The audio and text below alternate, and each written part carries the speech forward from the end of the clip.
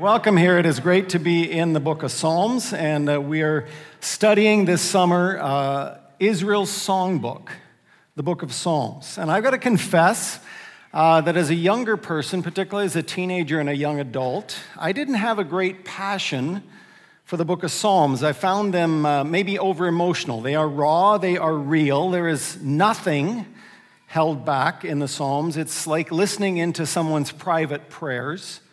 Some of them are somewhat shocking, how people will talk to God. Where are you, God? Why do bad things happen to good people, God? And why do my bad people, neighbors, continue to live their joyful life, seemingly? How long are you going to wait, O Lord? How long are you going to hold back while it seems that our world is going from bad to worse? And things like my enemies are chasing me up and down. God is silent always. My bones are wasting away. I mean, honestly, it sounds like a bad country western song. Which typically, that's the only kind of country western song there is, so that's why they were based on the Psalms. But as a younger adult, true confessions, I have to admit that the Psalms weren't really my favorite. I quite honestly found them to be over-emotional. You'd read some of them and you're like, take a vacation, buddy. Like, think some positive thoughts. Think some happy thoughts. Take a pill. But the longer I have lived, and the more of life that I've faced, and particularly the more water under the bridge that have been turbulent waters, and hard times that you face in your life, the more real and meaningful the Psalms have become to me. And so it's a privilege to be able to wrap up. The summer series is ending this weekend, and we're going to look at Psalm 19 together that basically says to us, Psalm 19, if you wanted to summarize it down, God wants to be known. He wants to be known, and so he reveals himself to us in two primary ways, through creation and through this book. And so I have a very, very simple truth that I want to try to convince you of today, and it is simply this. The way that you relate to this book will change your life. For good or not for good. The way you relate to this book will change your life. Because the words of this book, if they are taken seriously, and if they are read with an open heart, and if they are empowered by the Holy Spirit, actually have the power to change every aspect of your life. There is no area of your life that does not come under the searing light of Scripture. There's no concern or challenge that you face. There is no tragedy or joy and triumph that this book doesn't somehow address. And you might be saying, well, that's a no-brainer, preacher. Thanks for telling me something new that I didn't know. But the sobering truth about the North American church these days is that while most Christians own Bibles, most of us are not really being shaped by our Bibles. We tip our hat to the Scriptures and to this book, but we don't actually read it all that much. And what we do read, we don't very often actually put into practice. And I know you're thinking, well, preacher, you are certainly a Debbie Downer this weekend. Glad I came to the services. But I'm not just saying that. There's evidence for what I'm saying, and we'll come back to that very happy thought later in the service. But additionally, our culture is changing, and you're well aware of this. Our culture is in a massive shift, and I want to steal a picture from my friend Ed Stetzer. I like to call him my friend because I met him once.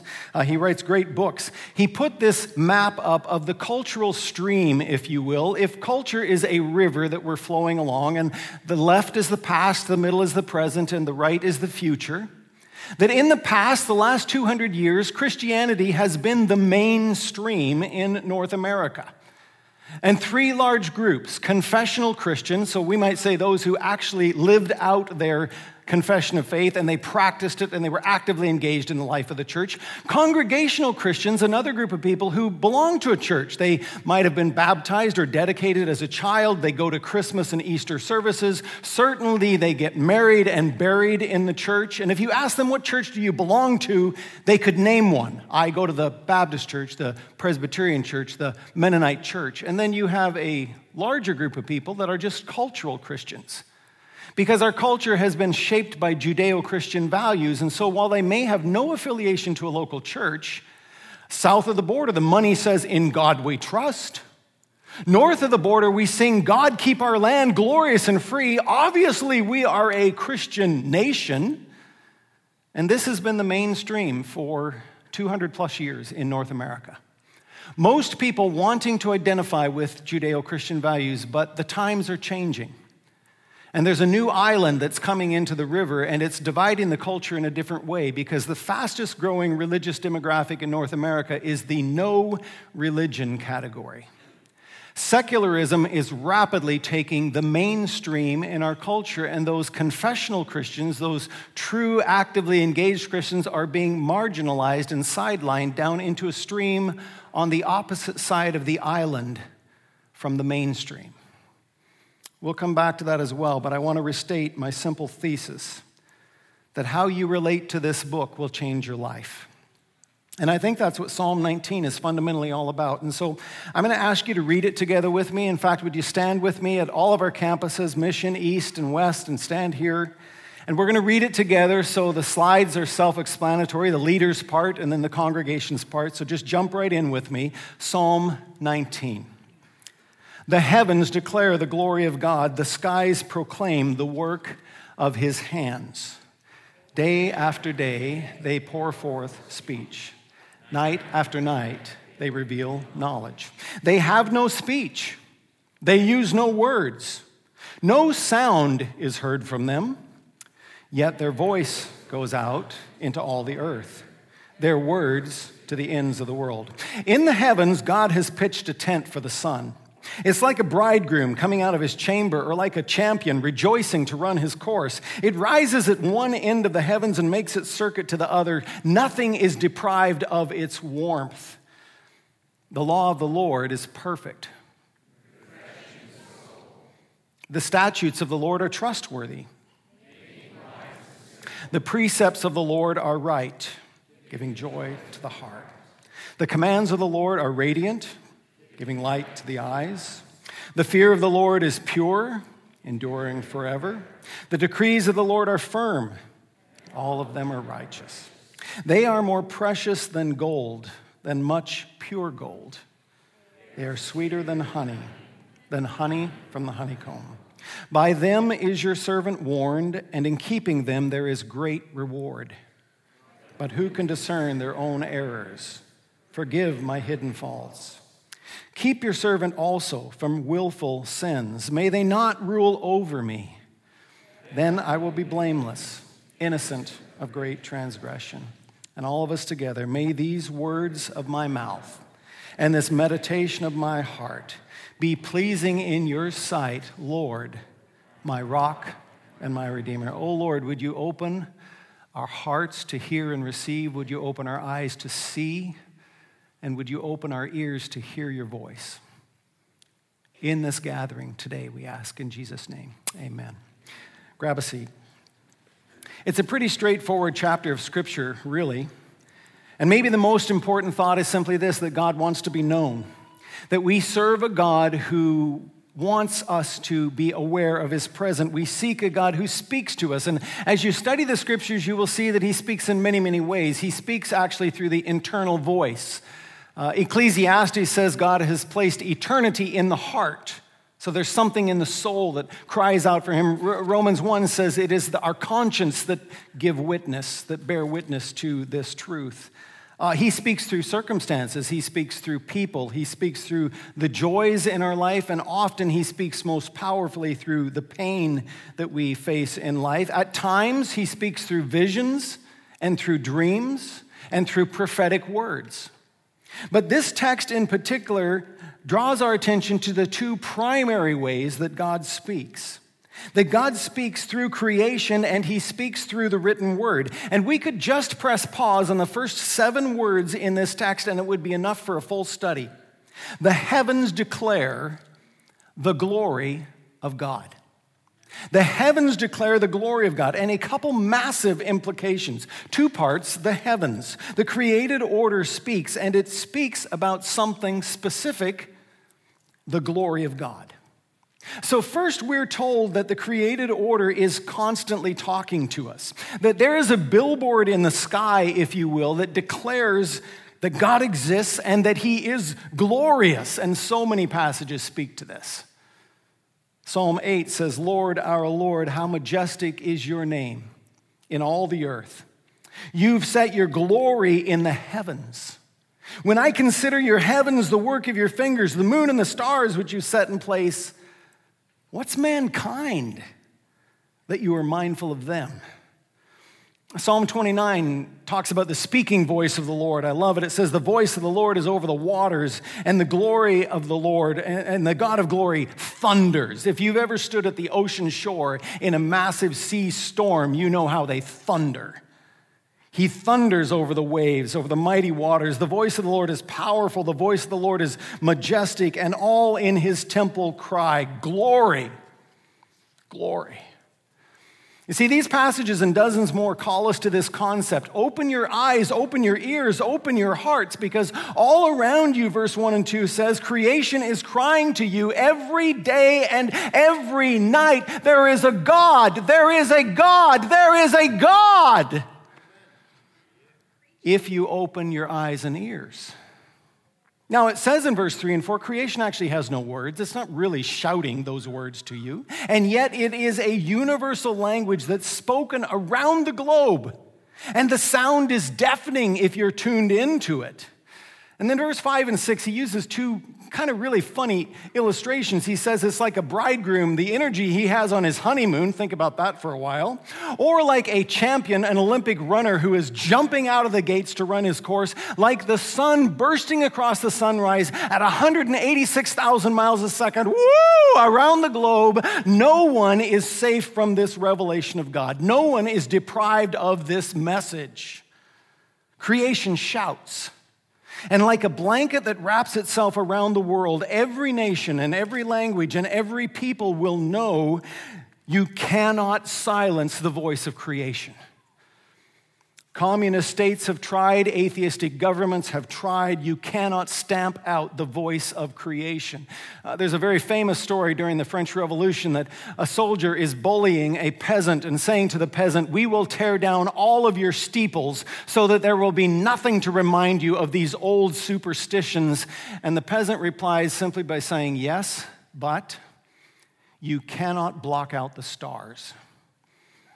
You see, the voice of God goes out. It's like our kids sing in Sunday school, my God is so big, so strong and so mighty, there's nothing my God cannot do. And the mountains are his, the valleys are his, the stars are his handiwork too. My God is so big, so strong, so mighty, there's nothing my God cannot do. But the second part is also critical because it is a very big deal. The heavens declare the glory of God. And again, I think we could pause and simply drill into that thought because it is a big deal. And why pause there? Because I think it's a largely missing aspect in the typical North American Christian life, and sadly, too many North American Christian churches. If you do a quick run through the Old Testament, you will see the glory of God on display all the way through. Beginning, of course, in Exodus, as God great acts of deliverance and taking Israel out of Egypt and showing them his glory. And how in those 40 years in the wilderness, daily his glory is seen as the manna shows up to feed them every day and as there are streams of water in the desert. When Moses goes to Mount Sinai, the mountain is covered with cloud and fire and lightning, so much so that the people step back in awe and wonder and in fear. God gives instructions, build me a tabernacle where you will meet with me. And when the tabernacle is built, the glory of the Lord fills the place so that no one can even enter the tabernacle. A few chapters later in the book of Numbers, Aaron's sons decide that they don't really think that God's rules are all that important. They offer what's called strange incense. And Moses says to them, watch out, boys, you're going to see God's glory. You're going to see how seriously God takes rebellion against his holiness. And then he says to the people in the camp, step away from them, get back from their families. You're going to see what God is going to do. He's going to do something completely unprecedented before. And the moment they step back, the ground opens up and swallows three entire family units. Glory. Glory. One of the most sobering texts in the Old Testament was in a time of cultural unrest, cultural upheaval. The nation is coming under God's judgment. It's the time of Eli and his sons who have rebelled against him. Eli has led well, but his sons don't lead well, and in one day they are taken out in battle. When their father hears that his sons have died, he dies either of a stroke or a heart attack. And Phinehas' wife, one of the sons' wife, is about to give birth. She goes into premature childbirth, and she dies giving birth to that son, but without first naming him this, names the boy Ichabod, saying, "The glory has departed from Israel." Later, Solomon's temple is built, and the glory of the Lord fills that house.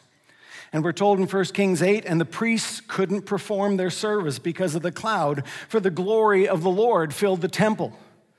Psalm 24, "Lift up your heads, you gates, be lifted up, you ancient doors, that the King of glory may come in." Who is the King of glory? The Lord strong and mighty, the Lord mighty in battle. Isaiah has a vision of being in the temple. And the train of the Lord's robes fill the temple, and there is smoke, and there is fire, and the seraphim are crying, "Holy, holy, holy." And Isaiah's response is what? "Woe is me! Woe is me! I am undone. I can't stand in the presence of God. I'm a man of unclean lips. All the people I live with are people of unclean lips." And Ezekiel has multiple visions of the glory of the Lord, and 3 times specifically, it says his appearance was like the likeness of the glory of the Lord, and when I saw it, I fell face down. In Ezekiel, it's almost humorous because God picks him up by the scruff of the neck, and he's like, "I got work for you to do, boy. Get up off your face." I've taken a lot of time there, and why? Because if you read your Bibles, you will know that glory is a big deal. God wants us to see and hear and know and experience his presence and his glory. And most people who were exposed to the glory of God ended up on their faces in worship, trembling and in fear. And you might find yourself wondering, I've certainly asked myself this question often, have I ever truly encountered the glory of God? If that's what happens. Now, maybe you noted that all the references I've quoted so far are Old Testament references. In the New Testament, there's an astounding thing that takes place. You see, in the Old Testament, we're told, you can't stand in my presence. You can't look into the face of God or you will die. Who can ascend the hill of the Lord is a question. And there's only one person who can ascend the hill of the Lord, the one who has clean hands and a pure heart, and that discounts all of us. None of us can ascend the hill of the Lord according to that. Clean hands and a pure heart, except one.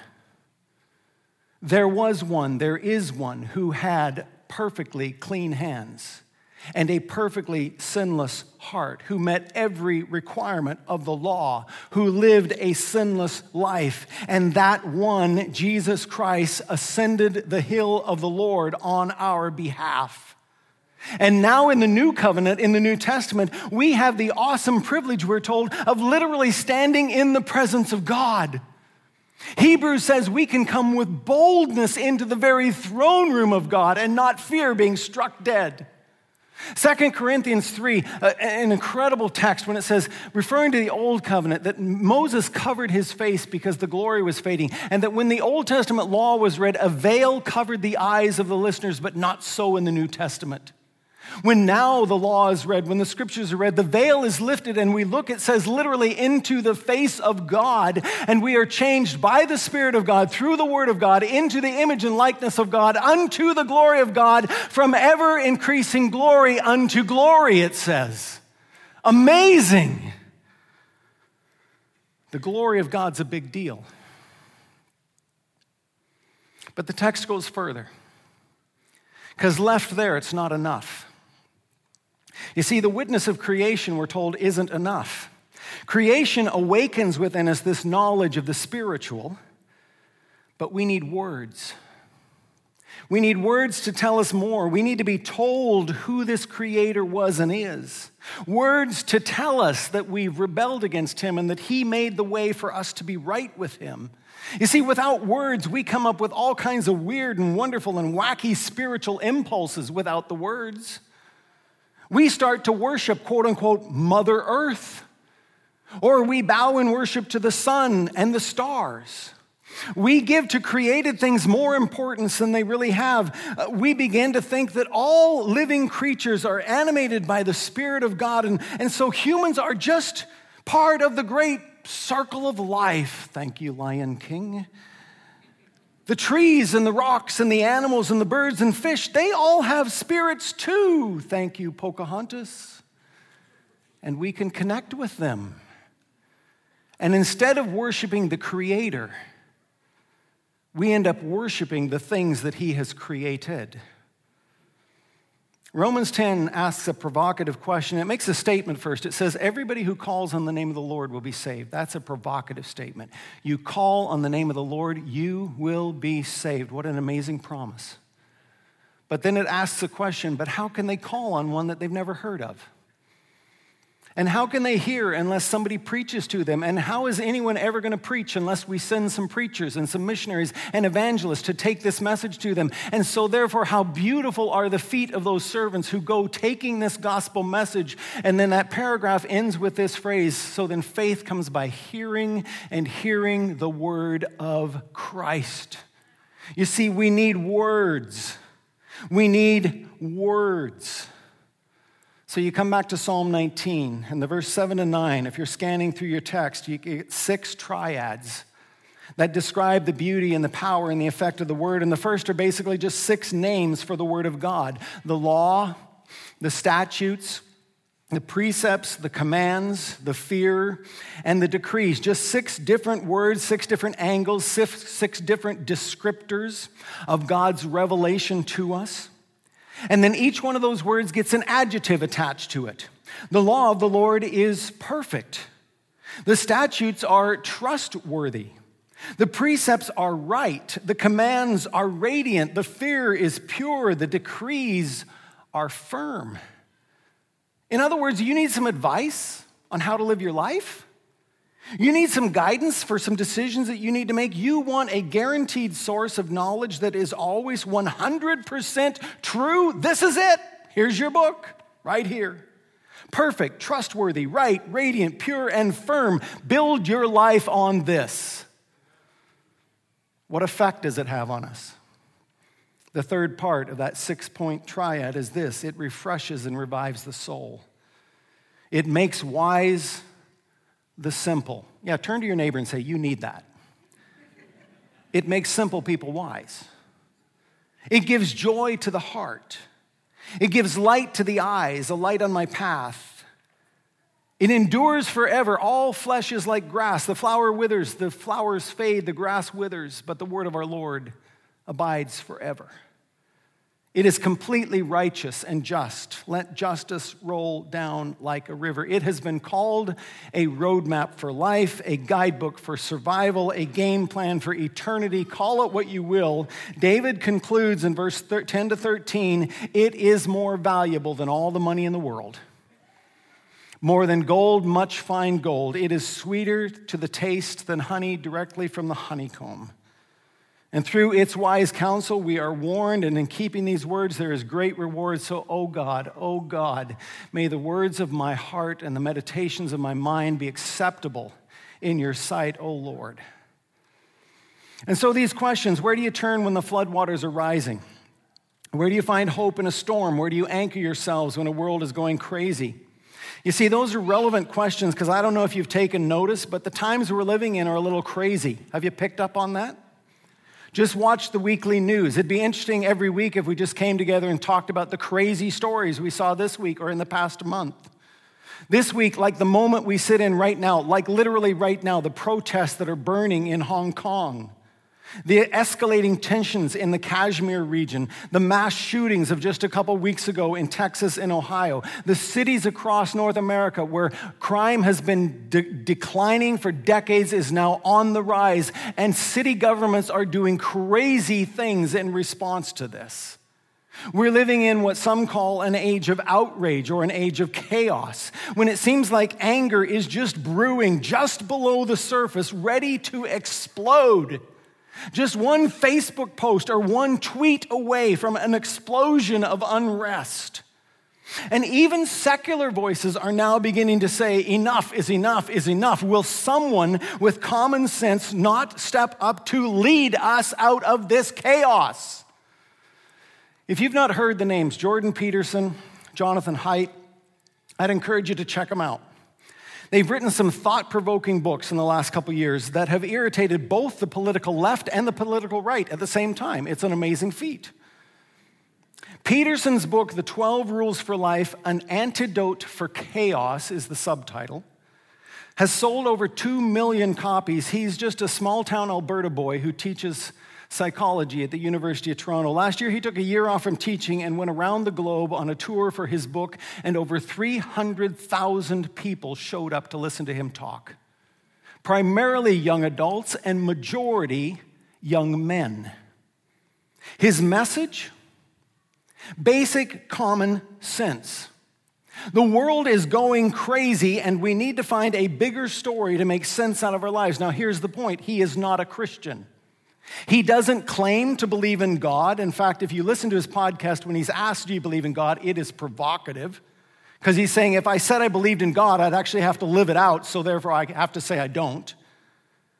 And yet his talks, his book, his podcasts are packed with more scripture than the average sermon if you get on the podcast today or the average church service. He uses more scripture than most preachers these days. Jonathan Haidt's book, The Coddling of the American Mind, tackles 3 great lies or 3 great untruths, they call them, or what they tongue-in-cheek call 3 stupid things that universities are teaching our young adults, shaping an entire generation of university students. And the subtitle is this: How Good Intentions and Bad Ideas Are Setting Up a Generation for Failure. And you go, what does this have to do with us? What does this have to do with Psalm 19? Would you get back to the Bible, preacher? Okay, fine. Simply this. We're living in crazy times if you haven't awoken to that. And these 2 voices, among many others like them, who are not Christian voices, secular voices who are calling out that enough is enough is enough. We are killing ourselves. Our society is unhinged. We need a set of values outside ourselves and greater than ourselves. We need a source of wisdom and common sense. And it sounds an awful lot like Psalm 19, verse 12. Who alone can discern one's errors? Who alone can do this? We're not smart enough on our own. We need a worldview shaped by something or someone greater, more powerful, wiser, more rational than us. Why are we here? Where did we come from? What is the purpose of our life? Where are we headed? How then shall we live our lives? These are the questions that matter. And these are the questions that young adults are asking, and unfortunately, we're giving them some very bad answers. Psalm 19 points us to the source of life, a source of wisdom and truth. Creation awakens within us an awareness that there is a God, and the written word directs our path. And so I told you that I had a simple truth that I wanted to put before you today. If you take nothing else with you, please remember this phrase: how you relate to this book will change your life. How you relate to this book will change your life. And again, you're saying you're preaching to the choir, man. You're in a church service, buddy. We know this. We've heard this. We believe this. Look at our confession of faith. We have a statement on the Word of God. We believe it to be fully authoritative. I get that. 5 years ago, Evangelical Fellowship of Canada commissioned a study and released a report called the Canadian Bible Engagement Survey. The Canadian Bible Engagement Survey. I'm not going to take time to read it. It's a long report. You can get on their website, download it for free. You can read the entire thing. It was sponsored by EFC as well as the Canadian Bible Forum, which is basically the who's who in Bible translations and distribution. Ministries like the Bible League Canada, Canadian Bible Society, the Gideons of Canada, and Wycliffe Bible Translators, and others like them. Basically, they said, we've been giving away Bibles for years. And we've been selling them cheap as borscht for years. But what are people actually doing with those Bibles? We would like to know. Specifically, we would like to know how Canadians are engaging with their Bibles. And so it's a Canadian study. And the results are staggering. I encourage you to look it up. But the Coles Notes, if you want this long report in one sentence, here is the report in one sentence.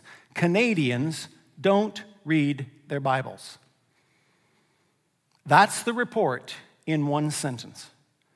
The majority would say, you taking this survey, they believe the Bible, quote unquote, we just don't have time to read it or talk about it. This summary statement about 1 in 7 Canadian Christians.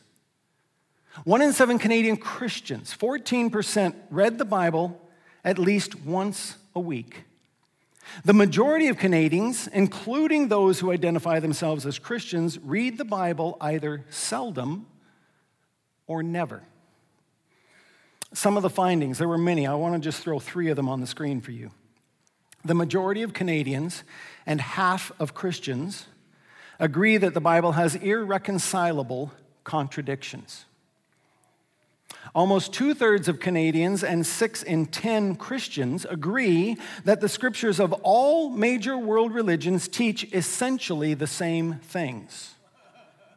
Only 6% of Canadians and 11% of Christians talk to others about the Bible outside religious services, at least once a week. So those 3 just alone, 50% of Christians say the Bible has irreconcilable contradictions. 60% of Christians say that every other holy book, the Hindus, the Muslims, the Buddhists, their books are the same as our book. They teach the same thing. 90%, the only time we talk about the scriptures is when we're in a gathering of God's people and no conversation throughout the week. Is this not sobering? You say, why do I raise this research and why is it critical? Because of the times that we live in. We need an anchor. Because we live in turbulent times, we need a well-formulated worldview. The days may be getting darker if you think back to that cultural river that we looked at and that island that is segregating confessional Christians off from mainstream secular culture. We have got some great opportunities coming our way in the years ahead, don't you think? The church has been here before, friends. Read your church history, 2,000 years of it. Many, many times the church has been here before. Many times the world has said religion is dead. We have pushed God effectively out, but it's like a vacuum. They've pushed out all the air out of their lungs, and inevitably there is this gasping for meaning, and they turn again to the scriptures and go, maybe we need to think about that God all over again. You see, God's purifying his church. He's purifying his people. And the question is, will we be ready and prepared to speak and to live and to love like the word directs us? So we got to land this baby. I understand that. It's summer. You're supposed to preach short. I never preach short. So anyway, here we go. We're going to land it now. If this book is indeed the key to life, as Psalm 19 says it is, then let me ask you some simple questions, and then I want to pray for you. How should we relate to this book? Let me ask you this. Do you own a Bible? And if you don't own a Bible, at all of our campuses this weekend, we made sure that we have Bibles available. Go by the info desk, talk to an usher, talk to one of the pastors. We have free Bibles. If you don't own a Bible, do not leave this weekend without taking a Bible with you. We will give you a copy for free. But do you own a Bible? Do you know where it is? Will you set aside time to read it and listen to it and get it into your head and into your heart? Will you meditate on it? Will you chew on it? Will you roll the thoughts over in your mind? What will that require? Well, it will require some space in your schedule and some space in your brain. And you know as well as I do that there are so many competing noises and activities that keep us from the Word of God, and it means that some other things will have to go. We may have to turn Netflix off a little earlier so we can go to bed a little earlier, so we can get up a little earlier. Beyond reading it, will you find a friend or two to talk about what you're reading? The fastest way to grow in discipleship has been proven. Just simply talk about what you're learning from the Word of God. If you want to formalize it, get 2 or 3 friends. Just say, let's just meet every week and talk about the scriptures. If you want to do it informally, even this weekend, as you have a coffee or a lunch or a meal, or you take a walk with a Christian friend, instead of politics, instead of the weather, instead of sports, why not ask the question, what has God been teaching you recently through his word? What a great conversation. In all of this, here's the bottom line. We prayed together before our service as a worship team, and I said to them, a message like this has the ability to have people leave feeling guilty and feeling shamed, and that is the last thing on the planet we want. So if in any way, shape, or form you're feeling guilty or shame or condemnation, put that out of your mind. That is from Satan. Amen. The bottom line is this. The world, the flesh, and the devil do not want us in this book. The world occupies our minds with many things. And a lot of them are good things, but we're occupied. Our flesh, frankly, is lazy. Mine is, and yours is too. And the devil does not want us to read this book. And if those things are true, then the only way I'm going to get into this book is if the Spirit of God changes my heart. It will not be my own willpower. It will be an act of God's grace that causes me to hunger and thirst for this book.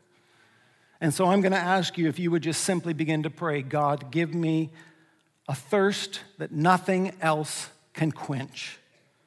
Create in me a dissatisfaction with all the other sources of counsel and wisdom that I'm getting. Help me to see the stupidity of so much quote-unquote good advice offered by the world. God, give me a hunger that only comes by your Spirit. And then like Peter, who said to Jesus, we can cry out, to whom shall we go if not to you, Jesus? Because you have the words of life.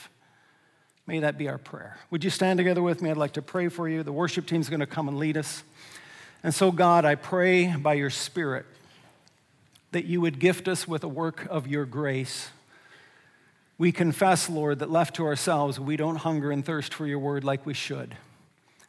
We confess, quite frankly, that we're often distracted and busy with other good things. We confess that our flesh is lazy. And then we also acknowledge that there's a spiritual battle that we don't always understand, but that the enemy doesn't want us in this book. And so, Lord God, I pray for every man and woman, boy and girl who is hearing this message, that you would gift them this gift of your grace, that you would create in us a thirst that only your word can quench, a hunger that only your word can fill, that we would be men and women, boys and girls who long to live according to this book. We ask that in Jesus' name. Amen. Psalm 1 is a good way to end the message like this because it says, blessed is the man, and it could just as well say, blessed is the woman, blessed is the person who doesn't walk in the counsel of wicked people, who doesn't walk along the way with sinners, and who doesn't sit on a bench with cynical, scoffing people, but delights in the law of the Lord. Doesn't turn from it to the right or the left. And that kind of life is like a tree that gets planted beside a river. And the roots go down deep, and it bears fruit in every season, and its leaf never withers. And in all that life does, it prospers. May we be men and women like that. God bless you.